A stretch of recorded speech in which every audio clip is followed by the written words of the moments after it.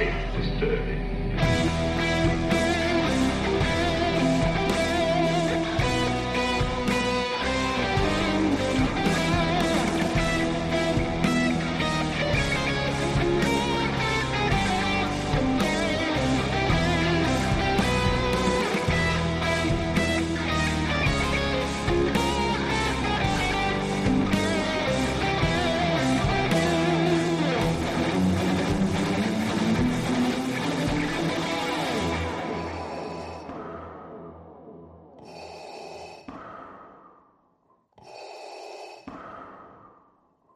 Hello, everyone, and welcome to another episode of the Empire Radio Podcast. I'm Andrew. I'm Jeremiah. I'm Drew. And we have got a really cool episode for you today. Some really exciting stuff. We're going to be talking about our top 5 Star Wars moments of all time. So strap in and get ready for some semi-polarizing opinions. Well, and I have a really juicy one that you guys are just going to have to wait and listen because it's pretty sick. Well, I'm definitely excited. So, but first, we are going to do the news like we normally do. We haven't really had much the last few weeks. I guess I should say anything confirmed because we're not huge fans of speculation on this podcast. But we do have one really significant thing that actually dropped this morning that Jeremiah, you so kindly brought our attention to, and that is that, unfortunately, the Project Luminous High Republic publishing initiative has been delayed. No. Yeah, Yeah, it was kind of sad. It is kind of sad. For those of you know, I really like the book. So does Drew. We're gonna get Jeremiah to like them. Hey, I already said that I might try to read one of these in this High Republic thing. So, well, I'll do the middle school one. Yeah. Well, that makes it even more sad because the delay went from August of this year to it now beginning in January of 2021, which is a bummer.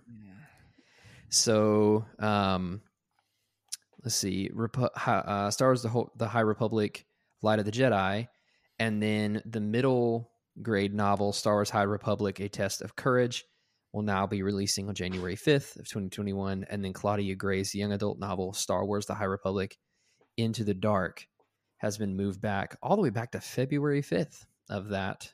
Second. Our next, yeah, huh? Oh, I'm sorry, yeah, that is a 2. February 2nd of 2021. And then to add even more bummers to the news, the release dates for Marvel series and IDW Publishing's Adventure series, both comic series, has been delayed, but they have not been settled yet. So they're going to be announced later. So kind of a bummer, but we're going to have to wait a considerable amount of time now. And we all have COVID-19 to blame, essentially. When you think the world is getting back to somewhat normal, they drop stuff like this on us. Well, I don't know. I think we're moving a little. Never mind. I'm not going to talk about it. But this isn't the point. But there was a letter attached to the news article from Michael Siglain. He's the creative director of Lucasfilm Publishing. And you can check that letter out at starwars.com/news. That's where we got our information from, to give credit where credit is due. And there's a nice, well-worded letter there that says, hey, we're sorry, this sucks, but just hang tight. We're still going to do all the cool things that we said we were going to do, basically. So word for word, actually. What? Yeah. Yeah, it was shorter than a tweet, actually. Yeah. No. It's cool. It's got like the High Republic logo on it, and it's got a Yoda quote to start the letter, and I'm pretty stationary and whatever. So, yeah. Jeremiah, you said and then it sounded like you were going to say something. Were you going to say something? Oh, that wasn't me. Oh, was it Drew? It sounded just like Jeremiah. But yeah, well, that's the news. That's the news. I mean, In collecting news, Funko just announced that there's 4 new Funko Pops that are dropping a GameStop exclusive only, which means it's going to be really hard to get your hands on. But there's some non-canon, what I say, creatures or characters, probably that one, characters, that are now Funkos, which is really cool. Andrew, I sent you the link. I don't know why mine's not. Oh, here, let me check it. Oh, interesting. There's more than one. But Revan is technically canon, so yeah. Yes and no. How is it no? He's canon in the game. He's canon. Like, his name is canon, but in the Rise of Skywalker, all those Final Order ships are named after previous Sith. So I guess he is. I guess he is canon. I guess he is. Like, his name is canon, but like, does he look like this? I don't know. I mean, what I was going to say is they brought him into the Galaxy of Heroes game as like a Legends legacy character deal, and then that's kind of how he's made his way into like actual recognition. Dude, but we haven't kind of getting popular. Well, and he was before. He was so cool. But there I go again. I don't want to get stuck on an expanded universe thing. And who's a bald fellow? Malak? Wait, have you never played Knights of the Old Republic? Knights of the Republic trailers and stuff? Oh, yeah. No, yeah, but have either of you played Knights of the Old Republic? No. I have on my phone, but I don't really recall this character. Like, it didn't look like it to me. I have never played a computer game, like a PC game, which is unfortunate. Yeah. Well, anyways, it's Malak. It's Darth Malak. So we've got Revan, we've got Malak, we've got a new version of Yoda, and then what? I'm trying to. It's like a Shadow Trooper. Yeah, kind of, but blue. No. Well, it says the first figures from Star Wars: The Force Awakens as the Shadow Trooper gets his debut. Huh? I've never seen this Shadow Trooper. Neither have I. Maybe it's in the book. Let me see. Oh, no. Oh. The Force Unleashed. Yep. Okay, that makes a lot more sense. Oh. Is it a typo? It's from The Force Unleashed. I think it might have been a typo. Yeah, that's a typo. It says The Force Awakens in the article, but it's definitely The Force Unleashed. Oh. And they turn invisible. But dude, that looks super cool. Yeah, they look sweet. Go check it out if you're a fan of Pops. That got announced today as well. He's getting a Black Series figure too. He is, yeah. Yeah. And I kind of dabble on Pops. I want to really get into Black figures, but they're so hard to find. At least where I live, like I can't find any of the ones I want. Yeah. Like now, all they need is to make a Black Series helmet for this guy, and then I can get another Stormtrooper helmet or Dark Raven Black Series helmet. Revan? Yeah, right. Why didn't I say Raven? Revan. I would buy that. I would buy that. I want his lightsaber, but everybody knows that. Everybody knows I want the lightsaber. That. I'm still looking forward to it. So, yeah. Anyways, all right. Well, let's get into it. We're about to get into our stop. I'm ready. Our stop. I can't talk our right stop. now. All right. You know what? I'm just gonna play our legendary TIE Fighter sound, and we're gonna get into it. Just get into it. All right. Here we go.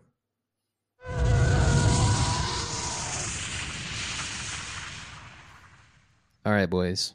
So, like I mentioned in the intro, we are going to be counting down our top 5 moments or scenes in all the Star Wars canon, including the books, the canon books, the movies, and then the television shows. And I just want to start off by saying how difficult this was.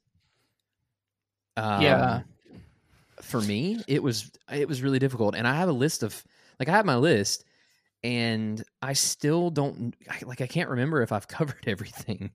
But you'll find that a few of these stand out to me because of experiences I had with my childhood. And anyways, so it was really difficult for me. But I'm sure this is going to be a fun episode nonetheless.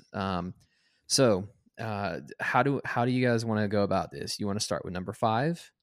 Yep, we can do that. Yeah, start with number 5 as a round, and then keep going. Yeah, the same way we did the trilogies. Yeah, and then one question I have though before we jump into that is, how did you guys come up with your top 5? Like, what aspects of a scene or moment makes it so great that you had to put it? I think we might all have different reasonings for why something should be considered a top moment. So, like, how did you balance that decision? Yeah, that's a really good question.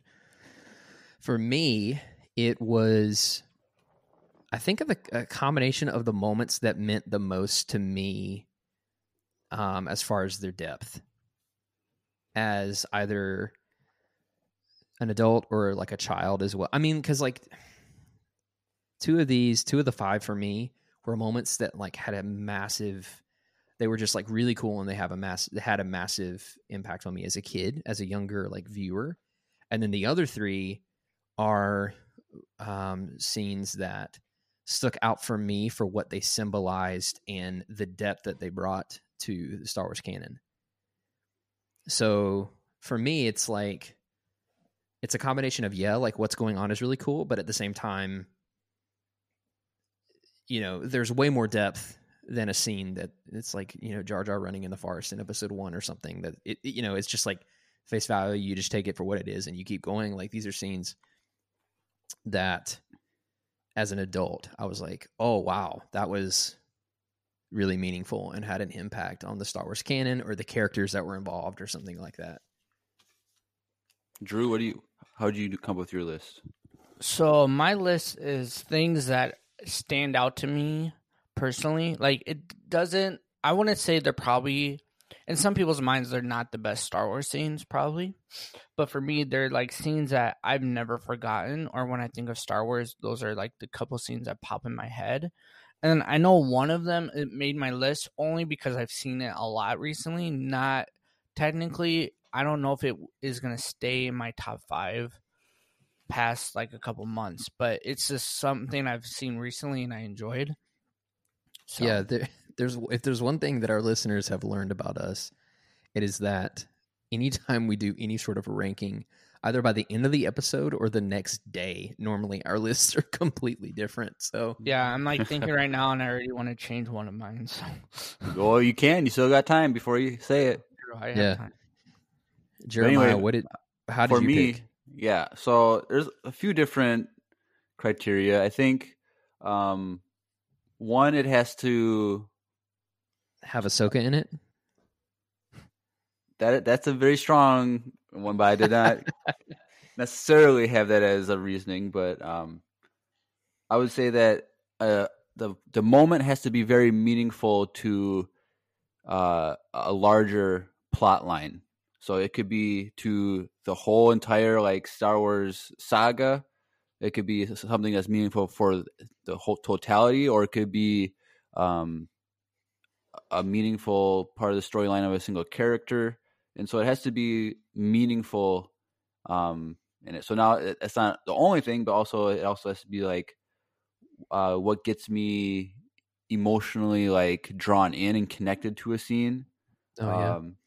Also, it has to be just the fan service of something that was cool and entertaining, that it's just fun to watch, and it's great because it's just the visual effects are great or whatever. So those are kind of the main criteria. And so it took me a long time to my top 4 where I was pretty confident on. My 5th spot was the hardest one just because there's so many things that I had to leave out of the list. And oh, sure, yeah. Because we were supposed to record this a day earlier, and I was at work and I was still thinking, what was my fifth spot? Like, just a few hours before we were supposed to record, and then like I changed it last night, my fifth spot. So if we recorded last night, I would have had a different fifth spot. Dang. so that's me. Sweet. All right. Well, let's begin with number 5. And I'll go ahead and I'll do mine. So my number 5, my 5th favorite, top, whatever you want to call it, moments in Star Wars canon was the whole scene with Obi-Wan and Anakin from Attack of the Clones where they fight Dooku, but most specifically from the point Yoda enters to the end of that fight. Which is funny because Attack of the Clones is my least favorite movie prequel, and if I don't remember how I even rated the movies as a whole, but it was like pretty low on my list anyways.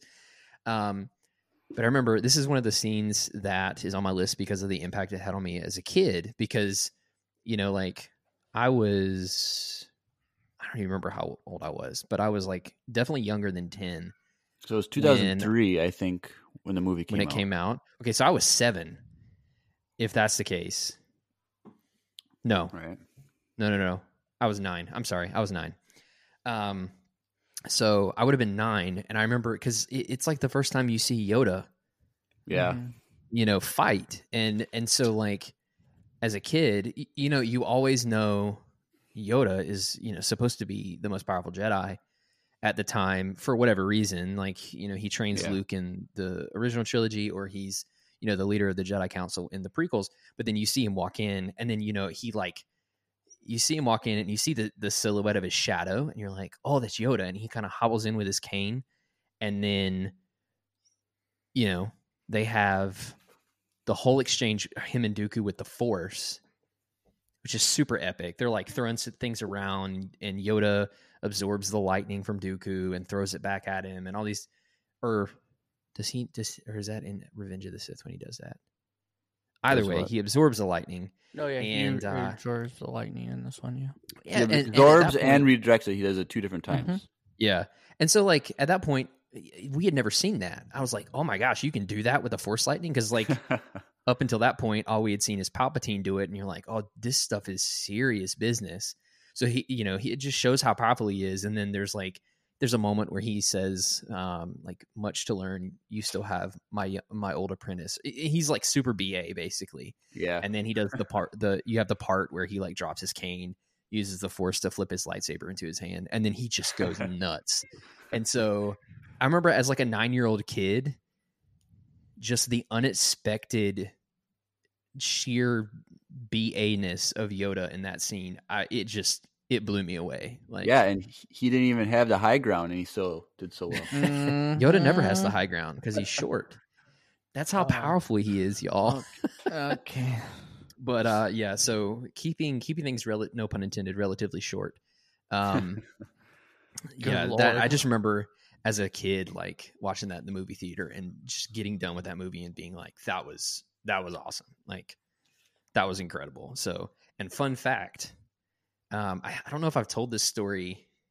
I think I've told it in another episode of Empire Radio, but my dad had a friend when I was younger, when this movie came out, actually. And around the time that the movie came out, his friend was having a bachelor party because he was getting married. And so he was a big Star Wars fan as well. And my dad and the other groomsmen were like, well, he's a fan of Star Wars. We're going to go take him to see like one of the first showings of Attack of the Clones. And so they took him, and they all dressed up as Jedi and had lightsabers, like fake lightsabers, and then had the groom dress up as Yoda. And so when they walked into the movie theater, they like formed 2 lines on either side of the door with the lightsabers, and then had him walk in between them and all this stuff, and made it like really cheesy. But people that had seen the movie at the showing before them saw him dressed up as Yoda and began clapping for him because of that scene. And cool. None of them had any idea why until they saw the movie. But they were making comments about how good Yoda was in the movie, and they were like, well, we have no idea what you're talking about, but we'll take your word for it. So anyways, that's my number 5.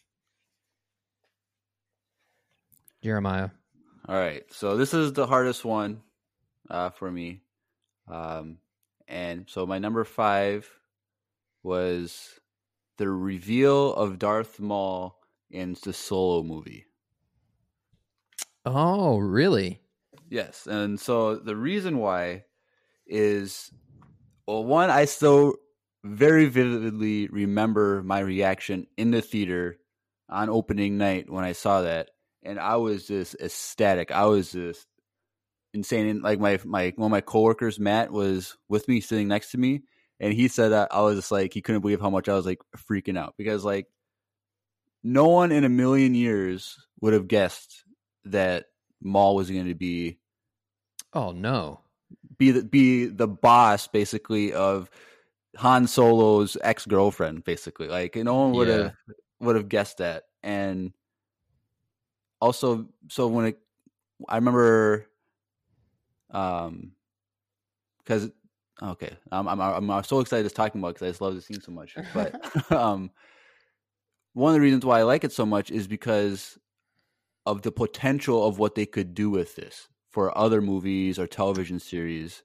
Now we haven't gotten that to fruition yet, but I still think it's in the next few years we're going to get more Maul with what he was doing between episodes 3 and 4.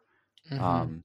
And I was just thinking about all this potential on how they could make more movies, and I was so excited about we're going to jump into Maul so much that this is what I got so excited. I remember going home and posting on Facebook when I watched it. I was like, "Hey, this is an amazing movie, and I'm so excited for the future Star Wars because of what they could do with something they did in this movie," and it was just great. And yeah, so it's just a simple scene, short scene, but because of the potential of what it could bring and what it opened up and the excitement that it brought me, that's why I have it in my top 5.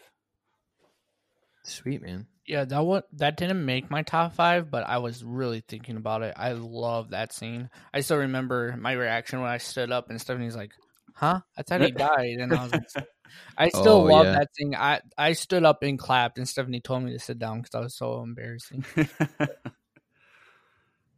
All right. Well, that's my 5. So, Drew, what's your number 5? All right. My number 5, and boys, just so you guys know, I have this written down. So, perfect. Yeah.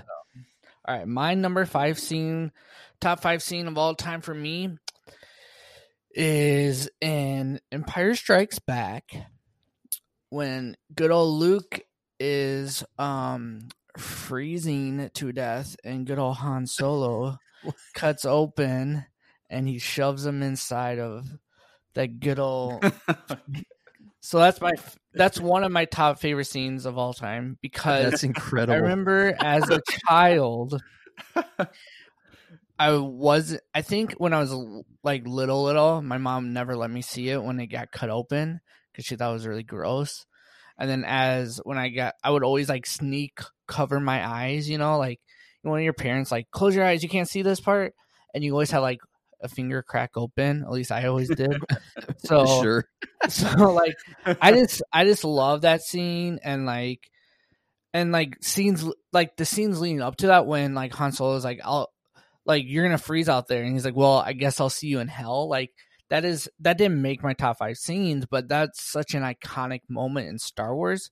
Because one, it's a good question, like what the hell does hell mean in Star Wars? Like it changes like that was like them saying a bad word back then, So I just loved like that part in Empire Strikes Back is such a small part of that movie, but it also is such a big, like people still talk about that scene to this day.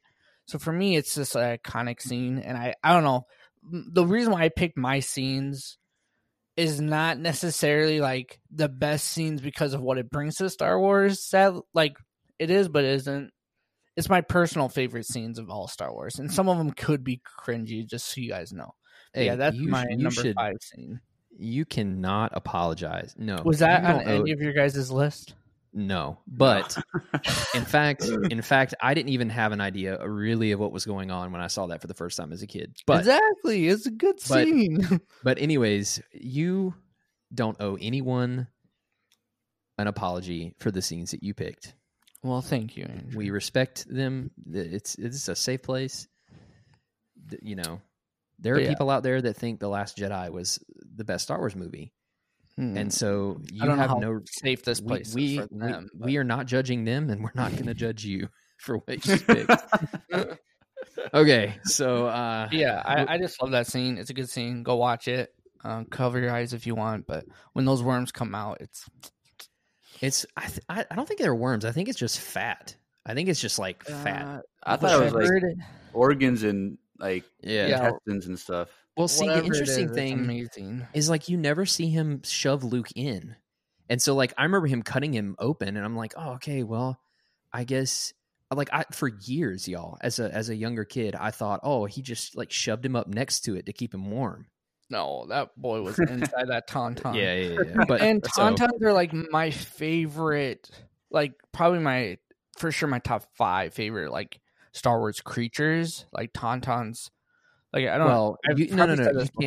You can't give away that because that'll be another episode sometime. Okay. But anyways, I literally adopted, finger quotes is what they call it at Galaxy. Yeah, you did. But I adopted a tauntaun because I just love them. So yeah, I sadly when a tauntaun died is my top 5 favorite scenes. So yeah. Okay, so moving on to my number 4. My number 4 and my number 3 swap back and forth a lot. Like as I've been looking at this list, like 1, 2, and 5 are pretty set, and then like 4 and 3 swap. But where they've landed right now, my number 4 favorite scene is Kanan's death in Rebels. Oh. That's interesting. So because it's not my number 1, but it is on my list. So oh, really? So we can wait for me to tell when that is, or we can both talk about it together. And I'll just talk about it together. Yeah, we can talk about it together. But don't reveal your number quite yet. Okay. So I picked this obviously because so first of all, Rebels, in my opinion, from start to finish, even though it starts a little slow, is just a masterpiece. The music, the animation, like it starts faster than Clone Wars. I can tell you that. It does. No, I it just does. Finished rewatching the whole series again this spring. Oh, it's so good. Last week or 2 weeks ago, I finished watching it. I should do that. I need to do that. Yeah, like it's been a while. The amount of depth they were able to add to that show for a kid show was just remarkable to see. For sure. But yeah, so this is my favorite scene. I think from Rebels in general, but it's number 4. It's on my list because, you know, it's kind of this multi-layered thing where he's sacrificing himself. He comes to term with the fact that he needs to sacrifice and he has to let go like a Jedi does, right? And so there's this like build up where he's learning that lesson as in the episodes leading up to this. And then, you know, he sacrifices himself by holding back the fire with the Force. And, you know, in that moment, you get a little bit of a glimpse of like really how powerful he had become. But then you have the moment where his eyes return, his sight returns. Wait, hold on. I apologize to everyone if you haven't seen Rebels. Oh, yeah. Oh, spoiler alert! This spoiler. Is like towards the end of season 4. So this is like, dang, y'all! I am so sorry. And I sorry I spoiled that Tauntaun scene. Tauntaun death. Yes. Sorry. Yeah, honestly, you should know if we're talking about all of Star Wars, there's going to be spoilers. But yes, this is all spoilers. Anyways. So his sight returns, but then there's that quick exchange that he has when he locks eyes with Hera, who, you know, they had finally come to terms with the fact that they loved one another. Anyways, it's a beautiful scene. Like my wife and I watched it when we were watching through Rebels, and you know she was tearing up. I was on the verge of tearing up. Like it was. Hera already pregnant by then? Yes, because Kanan's the dad. So, but that's what I'm you saying. didn't know it. But we also didn't know that they loved each other, even though she was already pregnant. So. That happens all the time. And moving on, Jeremiah, why did you have this? Well, first of all, where was this on your list?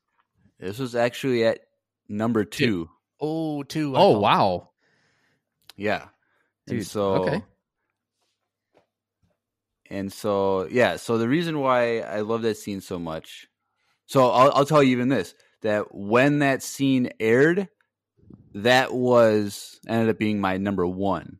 So since then, something in Star Wars canon has replaced number 1. But let's definitely Rise of Skywalker content. That's for sure. But yeah, it was just I know. It was just the most. Stop. It was just the whole scene was just perfect in every way. Because, well, one, like, because I just watched the episode like a couple weeks ago because I rewatched the series, and so I knew the episode he was going to die, and so rewatching it, I was like, the whole time I was on edge because I knew what was going to happen. But like the first time watching it, I didn't expect him to die. Like it was a weird scene because he goes off and meditates beforehand, and there's like a weird scene where he cuts his hair and shaves his beard, and it's just like really weird and a weird tone, but you don't know why he's doing this, what exactly caused him, like what's going on in his mind. And they set it up where like, oh, he rescues Hera and they fly away and they get rescued. Like that's what you thought. Okay. They rescue Hera and they're all one big happy family again. And so that's what I expected to happen. And then, they exchange the "I love you" part and a kiss. And so then when Governor Price, uses the AT-ATs and shoots the fuel pods, like I was like, oh crap! Like, okay, this is intense. And then like it shows him running away from the ship that Ezra and Sabine are using to get them out, and he runs towards the flames. I'm like, what is he doing? And then it goes to like soft like choir music, and it's looking at Hera and Ezra at first, and then them looking at it, and then the camera turns to behind Kanan while he's pushing back the flames and holding it back. And it is I would say that in all of Star Wars, like canon, this is probably the most powerful use of the Force that I've seen.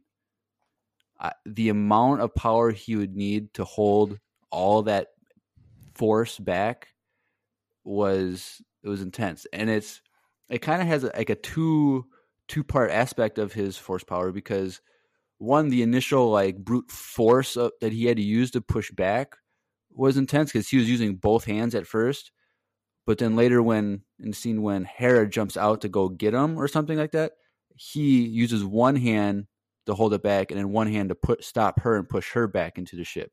And so the first half is brute force of using the Force in a sense and using his strength. But then the second half is using, like, I would say, like, the wisdom of the Force, to where he got a peace in himself, where he calmed down. For sure. And then when his eyesight comes back, and the last thing he's doing when he dies is looking at Hera in her eyes again. Like, and it's funny because in the few episodes before this scene, there's been multiple conversations about how he wished he could see her again, and talking about the sight, how he was struggling with that, and he ends up getting it back, and then he sacrifices himself to save Hera, Ezra, and Sabine, and it was just super emotional, crying like crazy. And not only just the scene itself is great, but what that scene accomplished was, their mission was to destroy the TIE Defender program, and he did do that.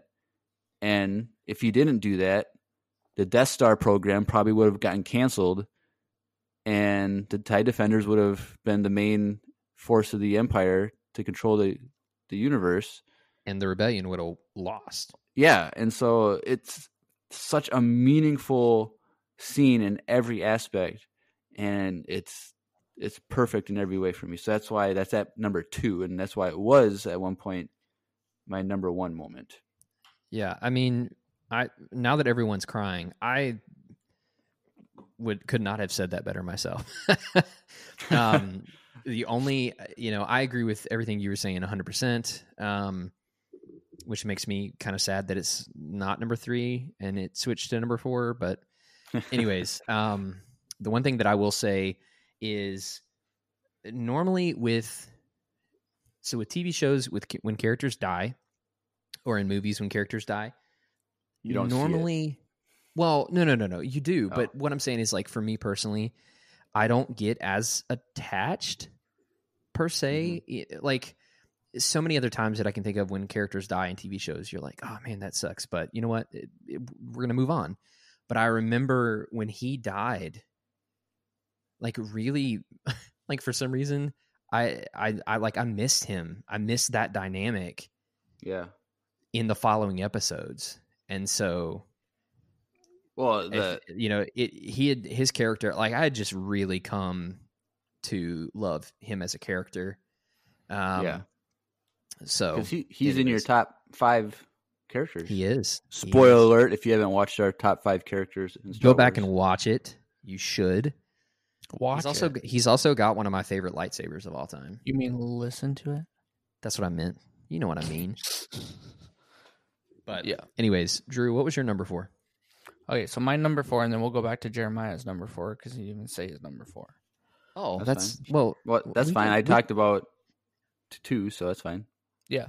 So my number 4 is the Maul and Obi-Wan fight scene Oh boy, in Rebels. that's on my list. Oh, and Rebels, huh? Okay. Yeah. See, That one is on my list. I kind of let that pause go for a little bit. Yeah. So I really some people don't like this because it was too fast. Blah blah blah. For me in Rebels, Maul is at his lowest of his low, and it Even lower than when he was a spider in the garbage heap. I think this is as low as his low. Oh, okay. Because I think when he was a spider, he was still building up to get out. I like to think, but I don't know. Maybe not. But I think emotionally he is just broken. And it just shows so much like heartache for Maul, and he was so desperate to try to kill Obi-Wan. And then when Obi-Wan manhandled him legitly with one swipe. It wasn't manhandling. That's like, this was more wisdom than manhandling. I mean, sure.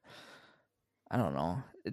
It was quick. It was like supposed to represent like a samurai at the highest peak and finding a samurai who's not quite there yet. And it was this really quick swipe and he died. And I love that interaction with him, with Obi-Wan holding Maul at the end of it too. And Maul asks, like, the question that he asks is like, Luke, the chosen one. And I like how much like diversity that conversation actually has in all of Star Wars. And if you didn't listen to what one of our Cantina conversations about who is the chosen one and what is the chosen one, this got brought up, so go check that episode out. I think that's like a couple episodes back, not too far back, but anyways, I just really love that scene and that interaction with Maul and stuff like that, and that's the Maul's end, and we've seen Maul a lot more like in the last Clone Wars, and so like for me that scene even brings so much more depth to his character, so I really liked it. And I think Maul was my number 1 character if I remember correctly. I'm not So sure. that was your number 4. That was my number 4. So it was also on my list. What number was that for you? There's a part of me that wants to wait until I get to it. Is it your number 1? No. Is it your number 3? It's either 2 or 3 now. There's a part of me, just for consistency's sake, that I think I'm gonna wait. Okay, so Okay, so then my number 4. My number 4 is from Revenge of the Sith, Anakin versus Obi-Wan Kenobi. That's also on my list. Yep. So, that's crazy. so I would say that's the emotion of that fight was just top notch. Like, it was just super emotional, and also I would say it is the best choreographed lightsaber fight we've seen. At least in live action. The animated stuff, that's different because it's over the top and they can do things with animation that they can't do with people.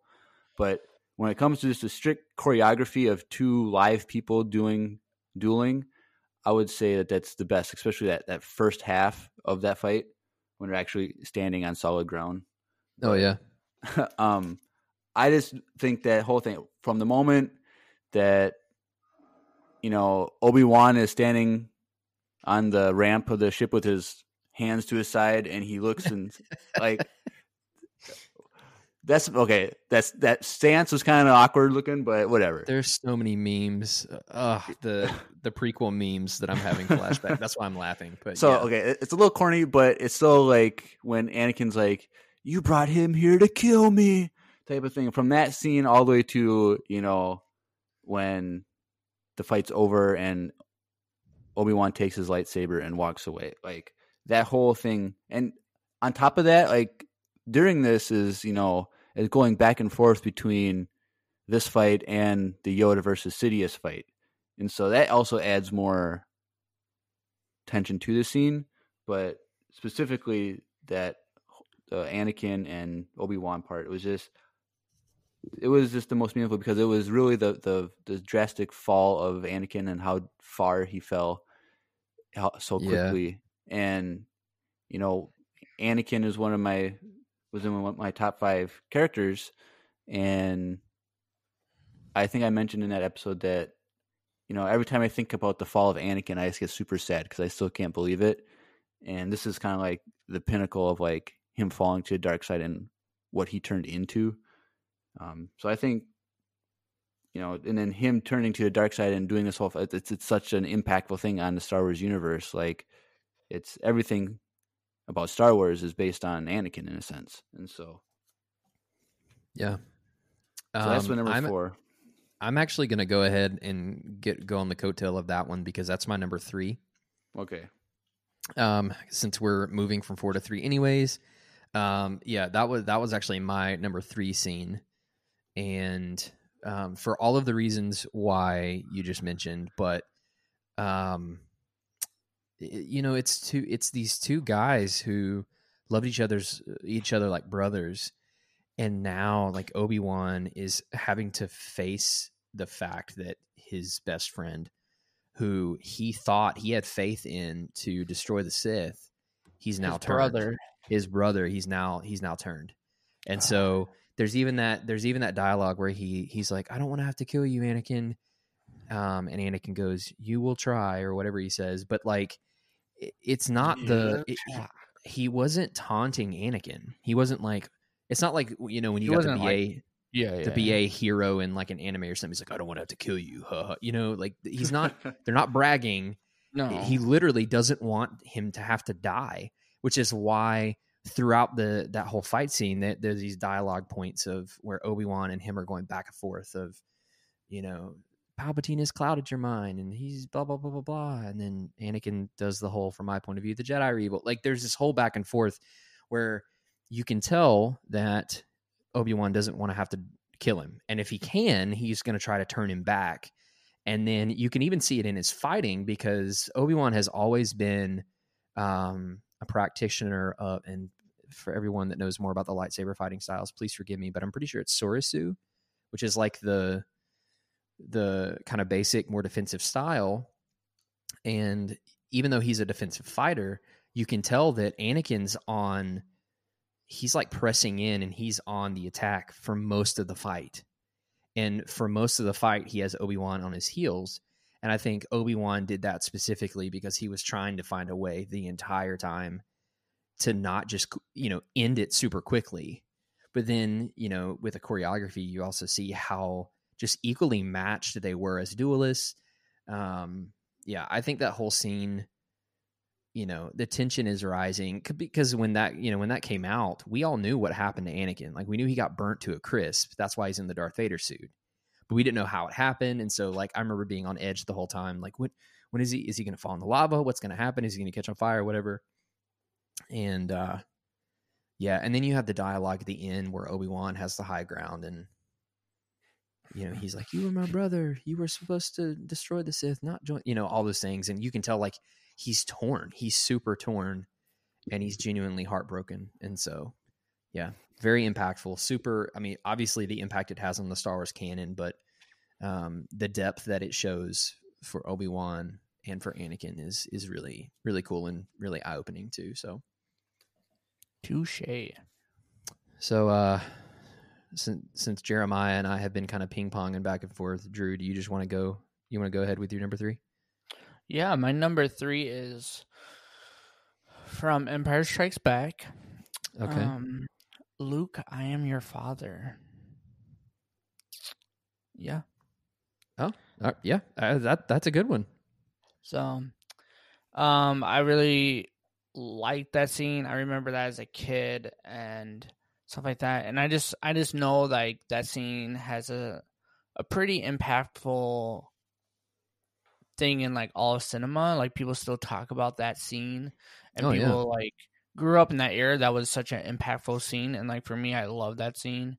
And like Luke is sitting there, like, with one arm off, and his dad is telling him that he is a bad guy. And Luke, it believed that up until this point how, like, his dad died in the Clone Wars, and his dad was supposed to be, like, this really intense person and really good fighter, but he died and stuff like that.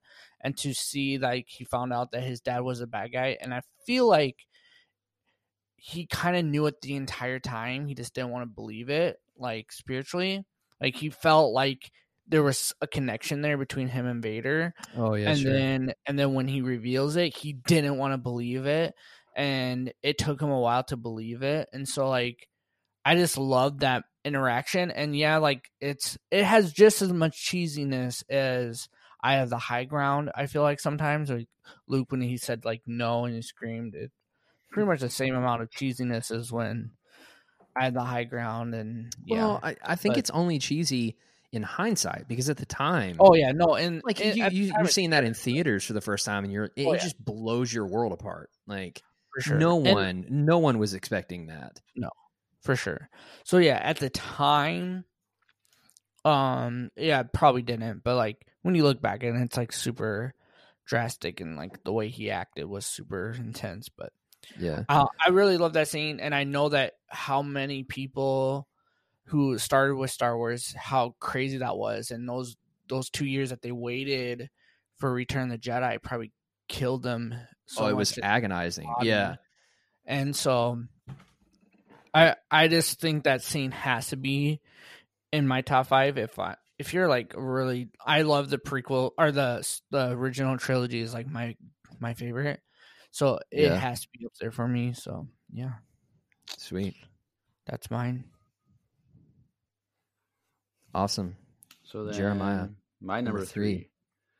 So it's Ahsoka versus Darth Vader in Twilight of the Apprentice Part 2. That almost made my list. I want you to know.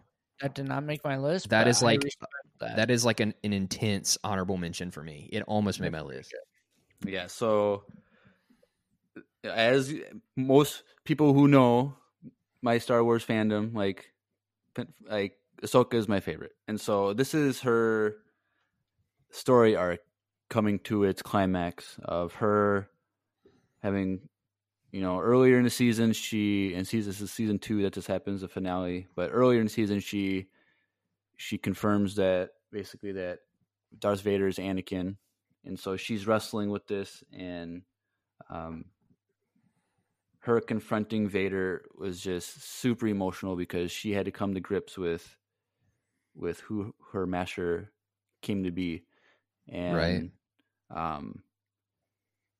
this whole, like, from the moment Vader shows up and he starts to fight Ezra to the end of the episode, like that, it's just nonstop emotional, sad, intense, and the dialogue that they have at the start is one of my favorite pieces of dialogue, where Vader says, he's like, Anakin Skywalker was weak. I destroyed him. And Ahsoka's like, then I will avenge his death.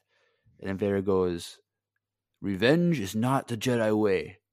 And then Ahsoka's like, I am no Jedi. And she ignites her lightsabers. And like, oh my gosh. Like, it was just so emotional. And she was so, like, when they're fighting, she was so swift and with her two sabers jumping around, twisting around. And it was almost like an equal match for Anakin, or for Vader, where, like, they, of course, Vader would have gotten additional lightsaber training from Sidious probably. And so his style is probably, a mix between what he learned from Sidious and as what he learned from growing up as a Jedi. But, his fighting style is probably something that Ahsoka was familiar with. And so, because she was trained by Anakin, they probably had similar, styles and technique and stuff. And so they were very equally matched. Obviously Vader was more powerful than her, but she was able to stay toe to toe with him the whole time until he force pushed her off the cliff side, whatever. And then a few minutes later, when she comes back and is running at him and from behind, and he turns around and she slices his helmet open, like, that was so unexpected that, like, she was going to slice. And then we see him. Then what's also great about this scene is that when he's getting up after he got his helmet sliced, he says Ahsoka as if he was Anakin. Yeah. And which now we know carries so much more weight after the final season of Clone Wars. Yeah. And so, people will always say that, or not always, but most fans will say that Luke was the person that brought a conflict to Vader to turn back to the light. But I think that Anakin has always been trapped inside of Vader and was always looking for a way out. And this was a moment where Vader let his guard down and Anakin popped back out, and they look at each other, and Ahsoka is not talking to Vader now. She's talking to Anakin, and she says, I won't leave you, not this time. And implying how she left from the Jedi Order. And he's contemplating what to do, because now his Vader is starting to rise up because he's conflicted on what to do. And he's like, then you will die.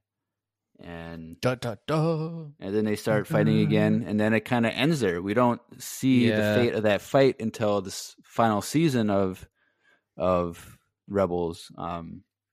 But spoiler alert, she doesn't die. She survives. Surprise. But so when that scene happened, that was my number one moment in all of Star Wars, and that got replaced by Kanan's death, and then another scene. Oh, right. And so I just think, for Ahsoka's story arc, this was like the climax of her story arc in life so far. Sure. So that's why it's at number 3. Sweet. Well, before we get into our final two, Jeremiah's already kind of done his number 2, but before we get into the top 2 for each of us, I think this would be a good moment to take a quick break and hear a word from our sponsor. What do you guys think? Yes, do it. All right, here we go. Hey everyone, Andrew here. I'm pleased to tell you that the sponsor for today's episode is Wesley Andrews Coffee and Tea. If you don't know anything about Wesley Andrews, you definitely should. They're an award-winning coffee roaster and shop in Minneapolis, Minnesota, and they make fantastic coffee. The awesome thing is that they have a subscription service that gets those amazing coffee beans delivered to your door on an either weekly, bi-weekly, or a monthly basis. Unfortunately, we're all being negatively affected by this virus right now. But that being said, what a better time to try some new coffee and support a local business. I know they'll greatly appreciate it, and we will too. After all, using the code Empire Radio with a capital E and a capital R with no space at checkout, when you start a new subscription at wesleyandrews.cc, you'll get 50% off your first purchase. I can't think of a better deal. Get 50% off, support a local Minneapolis coffee shop, and support your favorite Star Wars podcast. In the words of Emperor Palpatine, do it.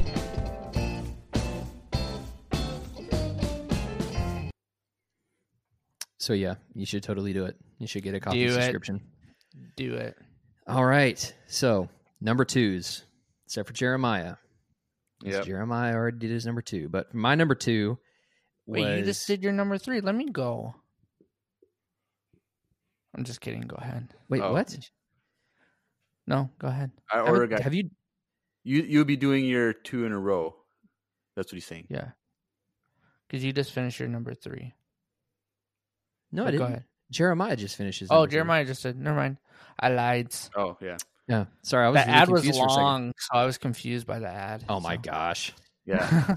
But Okay, anyway, so my number 2, Drew already hit on this, but it is the fight scene between Obi-Wan and Maul in Rebels. Mm-hmm. So, this is my number 2 for a multitude of reasons, but first for of all, a Drew, multitude. Get out. Boo. That was a good one, Jeremiah. No, that was. I'll give you 10 points, 10 Star Wars points Typically, for that. Jeremiah doesn't pull those. That was good. Anyway. But Drew, you hit on it. You hit the nail on the head. This was very reminiscent of like old samurai movies. Mm-hmm. And okay, so one of my favorite movies of all time outside of Star Wars is Seven Samurai. Akira Kurosawa. Oh, I called it. Yep, is Seven Samurai by Akira Kurosawa. Dude, all of those like old black and white samurai movies. But Dude, that's a good one. Seven Samurai. If you don't know, those of you that don't know, I have a history with martial arts, and I love like samurai ninja-esque things, and so,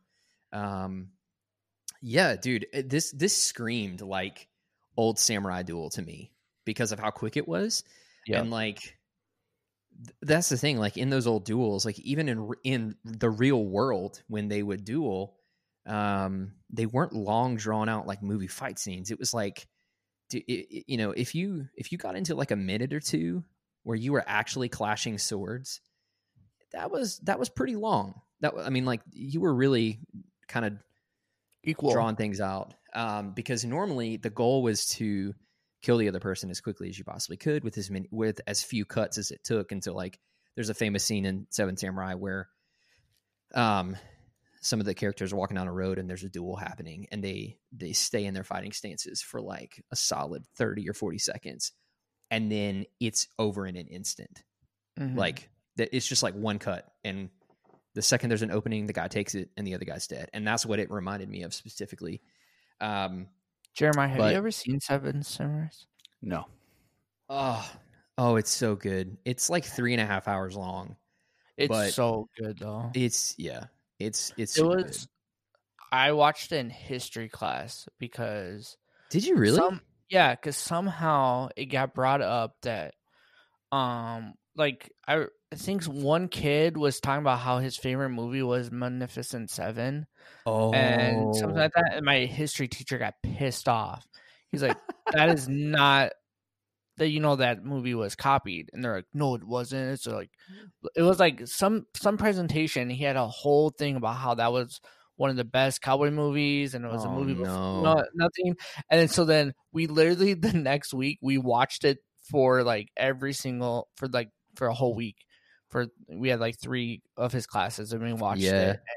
And then at the end of it, the kid was like, "All right, they copied it." It was like, honestly, I mean, that storyline in general. Shout out to Mr. Lito. He was one of the best teachers ever, and yeah. So Yeah, if I you're mean, listening, like that storyline has been copied so many times too. There's an episode that was dedicated to Akira Kurosawa of Clone Wars, and it was the one where it was the bandits episode where Hondo's bandits were attacking the village at the small. It's that story. It's the same plot, just with a different skin on it.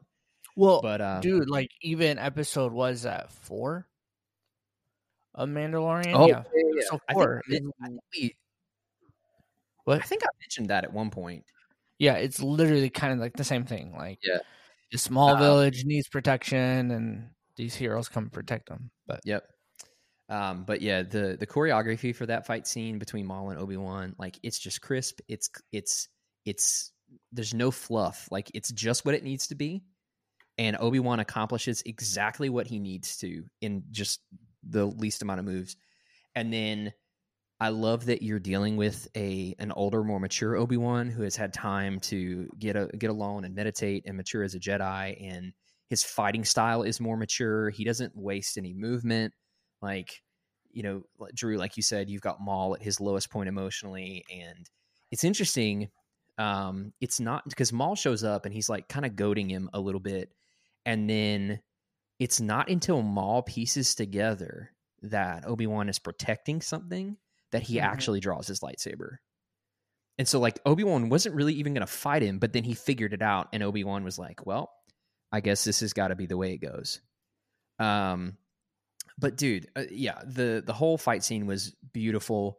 The exchange between Maul and Obi-Wan at the end was like, it really blurred the line between them being like, obviously they weren't friends, but like it kind of blurred that line between Maul and Obi-Wan being like true enemies, because then, Maul's got the line where he's like, well, you have to avenge us. And, it's where Maul finally finds peace. And anyways, yeah, I could go on, but that's why it's in my number 2. yeah, Well, I'll comment on it just because it's also a great scene. I would say that it's probably for sure my top 15 scenes, probably in my top 10 as well. Dang.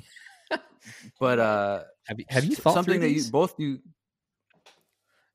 kind of. Yeah, you have a top 15 list, don't you, Jeremy? No, I don't. That's fine. But something that you guys didn't mention though, How dare us? about the choreography that when Maul tries to cross check Obi-Wan in the head. Yeah, it's the same thing. Same thing that he did to Qui-Gon Jinn, but Obi-Wan cut through it with his lightsaber. And at the beginning of that fight, Obi-Wan goes from his classic, pointing his 2-finger stance to Qui-Gon Jinn's stance that he had at the beginning of the Maul fight in Phantom Menace.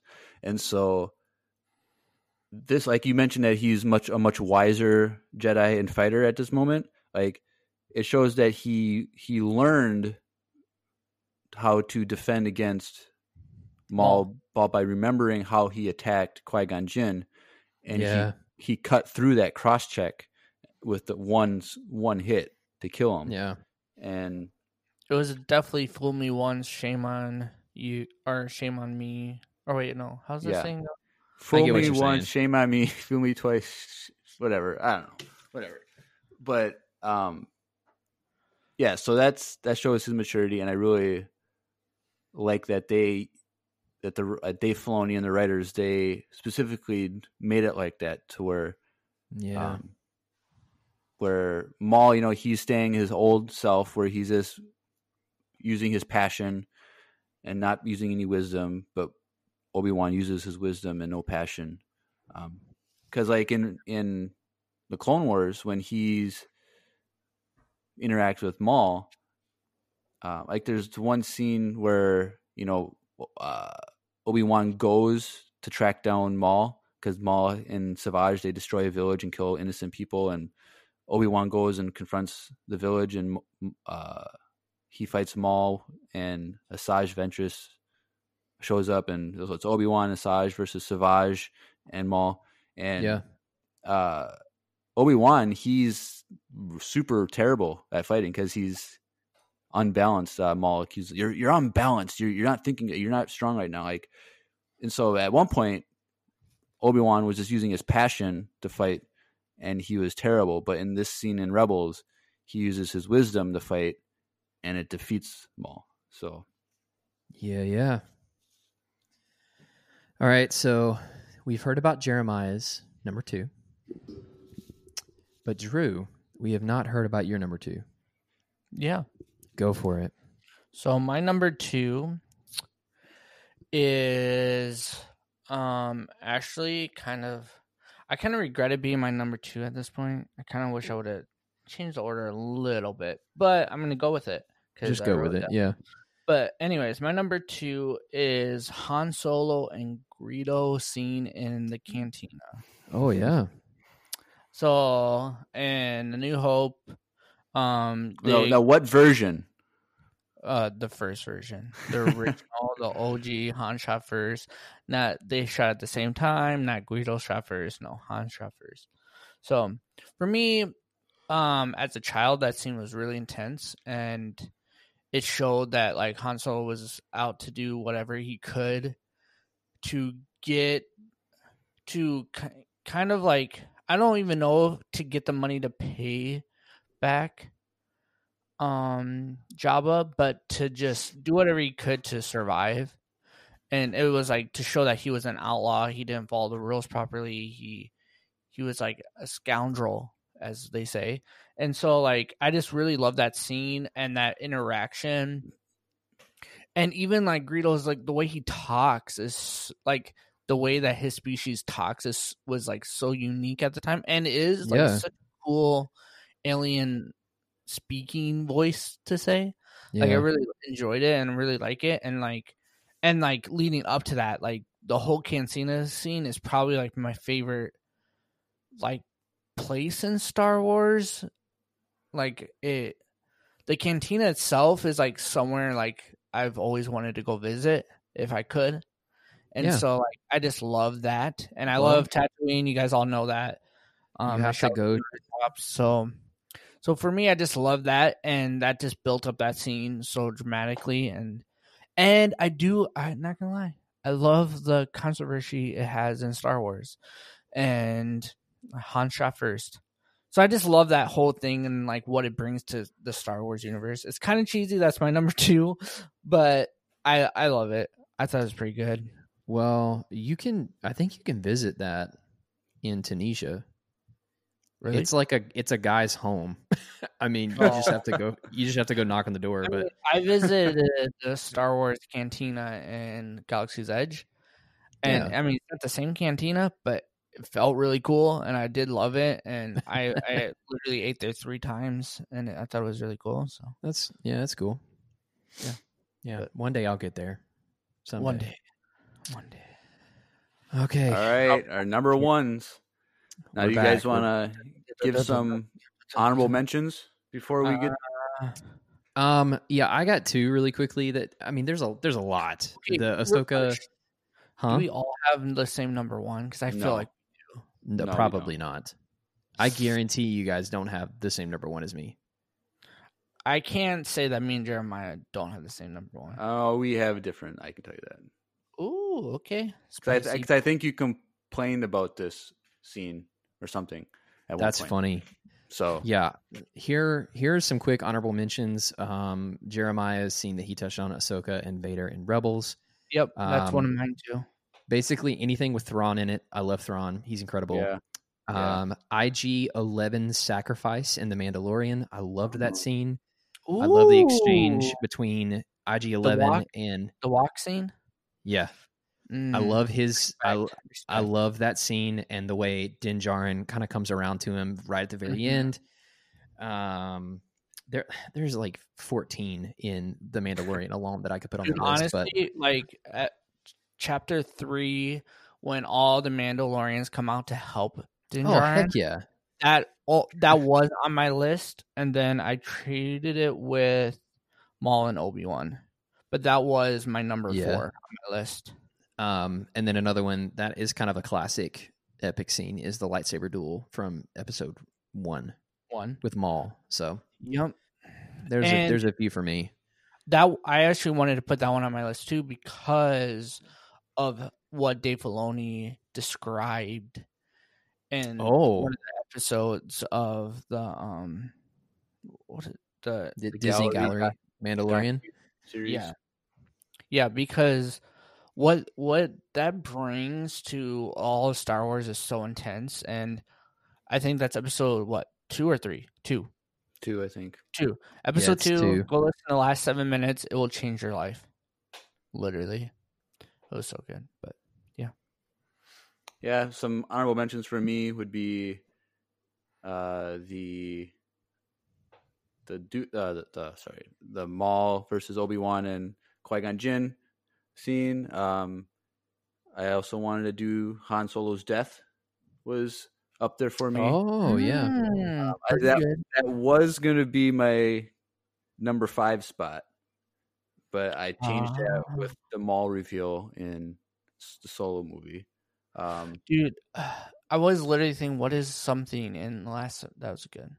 And now this number 1, I wouldn't be surprised if it's someone's number 1 here, but an honorable mention would be the Vader hallway scene. Oh, that's a good one. It's not my number 1, that. but that is a really good one. Yeah, That is pretty good. I was wondering if I should have it in my top 5, but I was like, as cool as it was just fan service, eye candy. It wasn't like it didn't feed all my my criteria that I had. But sure, that one is pretty good. Yeah, but yeah, those are some honorable mentions. I was thinking about mentioning the Ben Solo and Han Solo conversation was really good. The Rise of Skywalker. Yeah, I really do like that scene. And what about the Ben and Rey kiss? Dude, how did you know about my number 1? I'm done. Yeah. No, So yeah, I'm joking. I like that scene. Honestly, I like the book version of that scene so much more because it describes it so much better and like how it happened and stuff. But yeah. Oh, and we can't forget the opera scene in Revenge of the Sith. Oh yes, we can. Yes, we can forget about that. Solely for the memes. But yeah. Anyway, all right. Jump into our number 1s. Okay, I'm gonna rip the Band-Aid off. You ready? Yep. My number 1 is from The Empire Strikes Back. Oh, definitely not on my list. Keep going. Is it on your list, Jeremiah? No.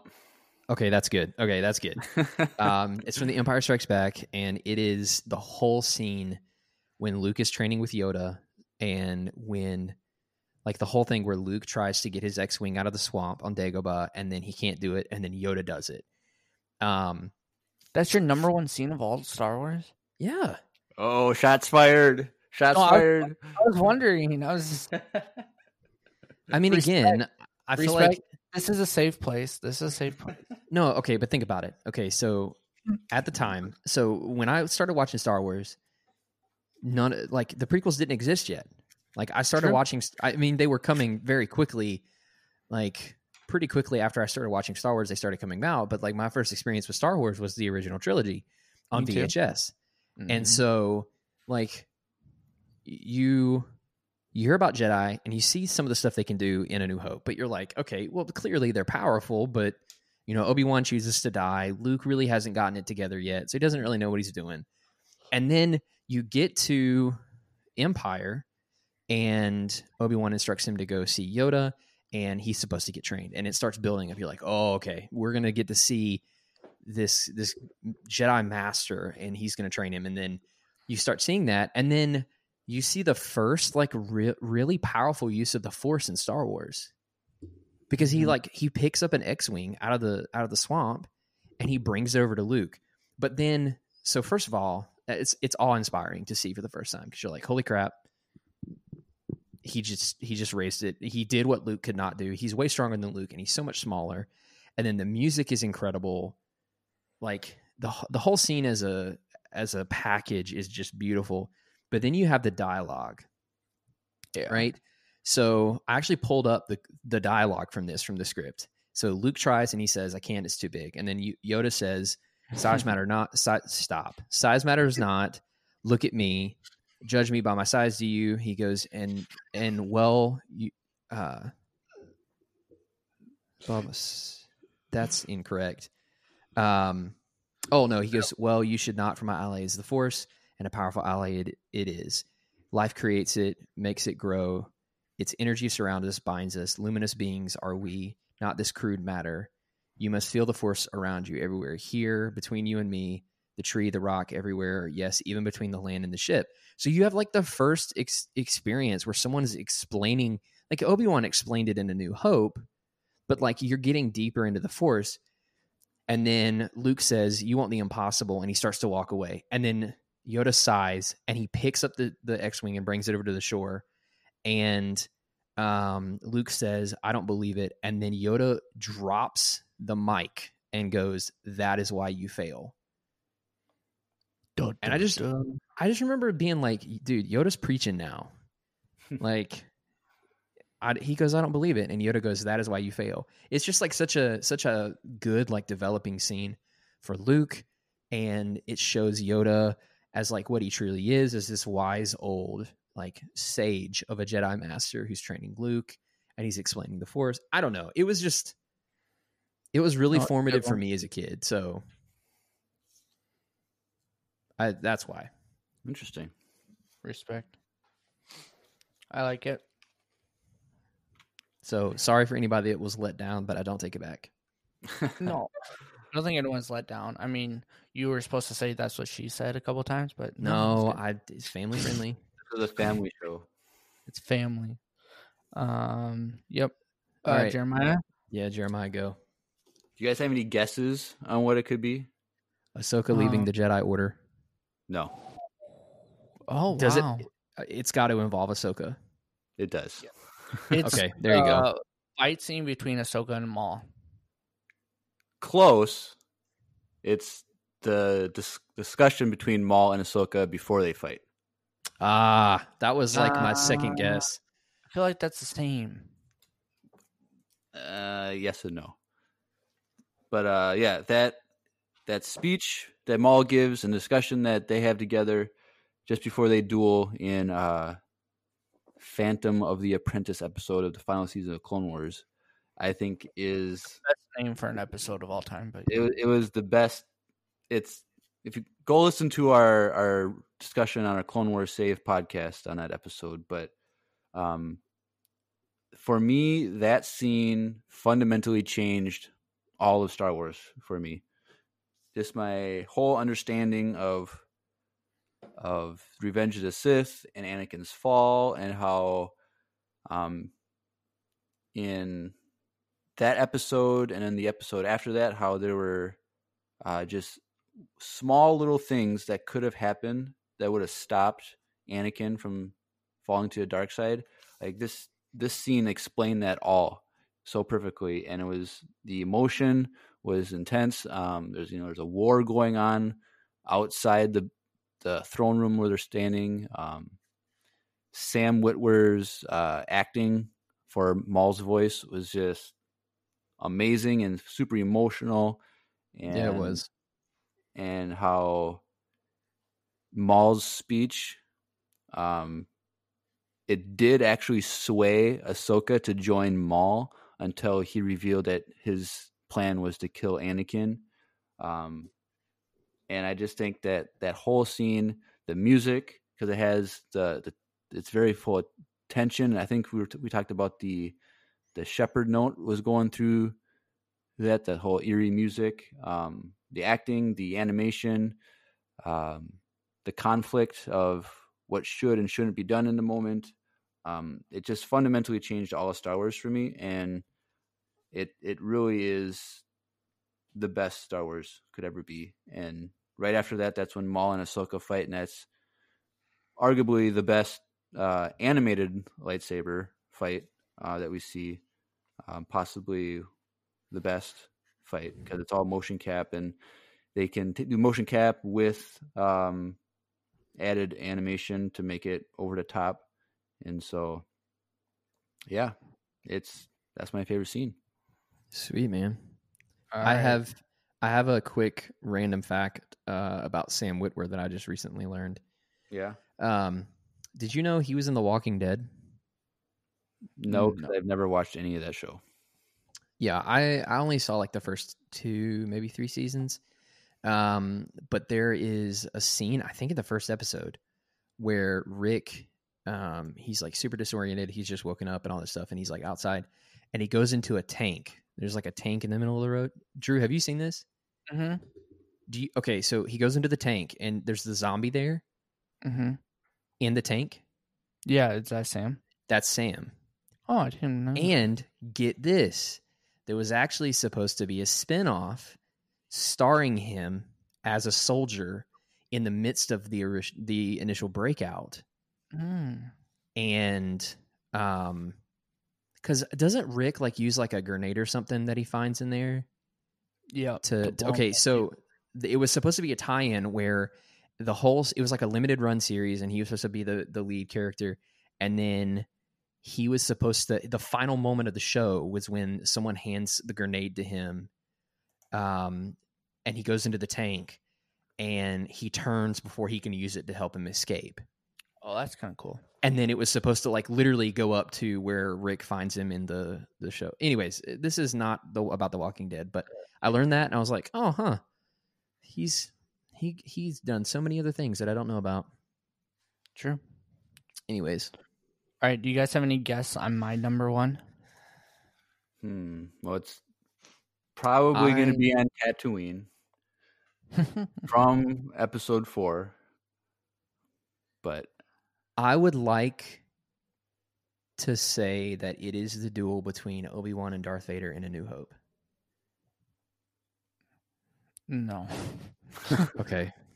Wait, Hold on. really? Is Was it- that your legit guess, Andrew? No, I have a few other. Wait, okay. Which trilogy does it take place in? Neither. Oh. this is an animated one? Clone Wars or Mhm. Rebels? I'm not gonna tell you because then you'll. I'm trying to guess. I'm trying to guess. Animated? Clone Wars. Okay. I know what it is. It's I don't know which. Maul Is and it from the? Savage versus Emperor Palpatine. Wow, you guys are so bad at guessing. I was gonna say it was from the Mortis arc. Okay, it's legitimately what Jeremiah just said.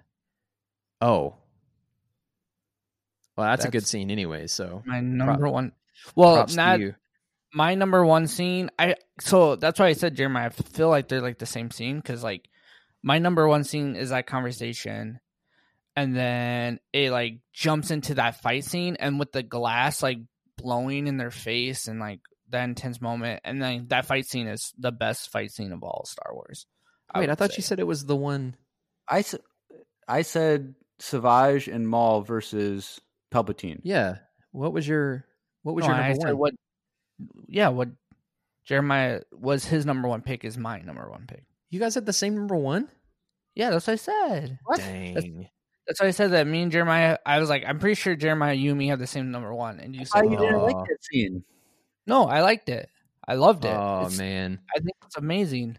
And that fight scene, after watching them for like the 5th time, like that fight scene is the best. So like that's what I was saying. Like that transition to me is almost like one long scene. Like it's definitely separate, but I consider it like one long scene because like I don't know. I just love that conversation that they have, and then when the glass breaks and like all this stuff, and they're still talking, and then they jump into that big fight scene is just so good, and like Ahsoka is so crazy good, and when she talks and it was like, well, good thing that my master didn't come here because you wouldn't have won. Like she's like taunting him and making fun of him in the middle of the fight scene, and Maul's super desperate too, and it's this really good scene, and they capture Maul too. Spoilers, and like it's just so good. So yeah, All I right. mean That's surprising. I would have never guessed that in a million years. Now- that's now why I said I- I was like, I'm pretty sure we have the same number one. You said no. I was like, we two, and I didn't want to say anything. Well, Yeah. now I feel left out, but I just thought that changed Star Wars so much. Like it really did to me. And like I I don't know. believe you. Clone Wars isn't like, there's a lot of things I not like. It's not my favorite Star Wars stuff at all, but that scene is so good. Like, I've watched it so much, and I've shown people it that don't even watch Star Wars, and like, that's so cool. And then to learn that half of it is like real, and the real people actually did that stuff is so cool. So go check out if you guys didn't see that. Yeah. Well, another thing they should check out is the other two podcasts under the Empire Radio family of podcasts. And those are, speaking of Clone Wars, the Clone Wars Save podcast, which is dedicated to the 7th and final season that we know of, at least, of Clone Wars. And there's an episode for each episode. So you should just go back and rewatch an episode of Clone Wars and listen to that. There's a corresponding episode for every episode that aired on Disney Plus. And then same with The Mandalorian podcast. There's an episode dedicated to each of the episodes, plus a few more. And then now we are going through episode by episode the Disney Gallery, The Mandalorian docuseries. So if you liked what you heard here today, there's a lot of other stuff that you can listen to. Yes. That is all Star Wars related. Also, Jeremiah, tell them about our social media. Yeah, so facebook.com/Empire Radio Podcast. We're up to 68 likes on Facebook, so definitely if you haven't liked us, add us on Facebook. And also on Instagram, Empire Radio Podcast. Podcast, yeah. So yeah, go check out those. Make sure you go. If you guys love what you listen to and you want to voice your opinion on your top 5 or call us trash or the first half of this episode was trash, whatever you prefer to say, you guys can go leave a voicemail at anchor.fm/Empire Radio, and you can, or it's Empire-Radio, I should say, but you can go check out that when you. It's also under any any app that you're listening to this. So if you're listening to this on Apple, just go below and there's that link to go leave us a hot voicemail. And the same on Spotify as well, and pretty much any podcast streaming app that you're listening to this from. So go check that stuff out. Leave us a voicemail. We'd love to hear what your opinion is. Yeah, and there's a possibility if we like it enough, even if it's like trash talking us a little bit, we might even play it in an episode. Yeah. We might even play it in an episode. So go do that. We'd love to have some interaction with our listeners. So yeah, so this has been our top 5 moments in all of Star Wars canon. Stay tuned. We've got some other really fun stuff coming your way in the coming weeks. So stay tuned. There's still more to come. But yeah, this has been another episode of the Empire Radio Podcast. I'm Andrew. I'm Jeremiah. I'm Drew. And may the Force be with you. Always.